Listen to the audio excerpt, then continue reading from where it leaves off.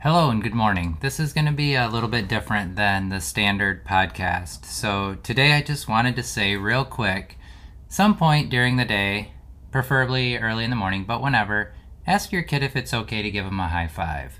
And ask if they say no, they say no, but just say, hey, as a matter of fact, ask them if they'll give you a high five. Say, hey, can you give me a high five? Then you're asking something from them. They're giving something to you.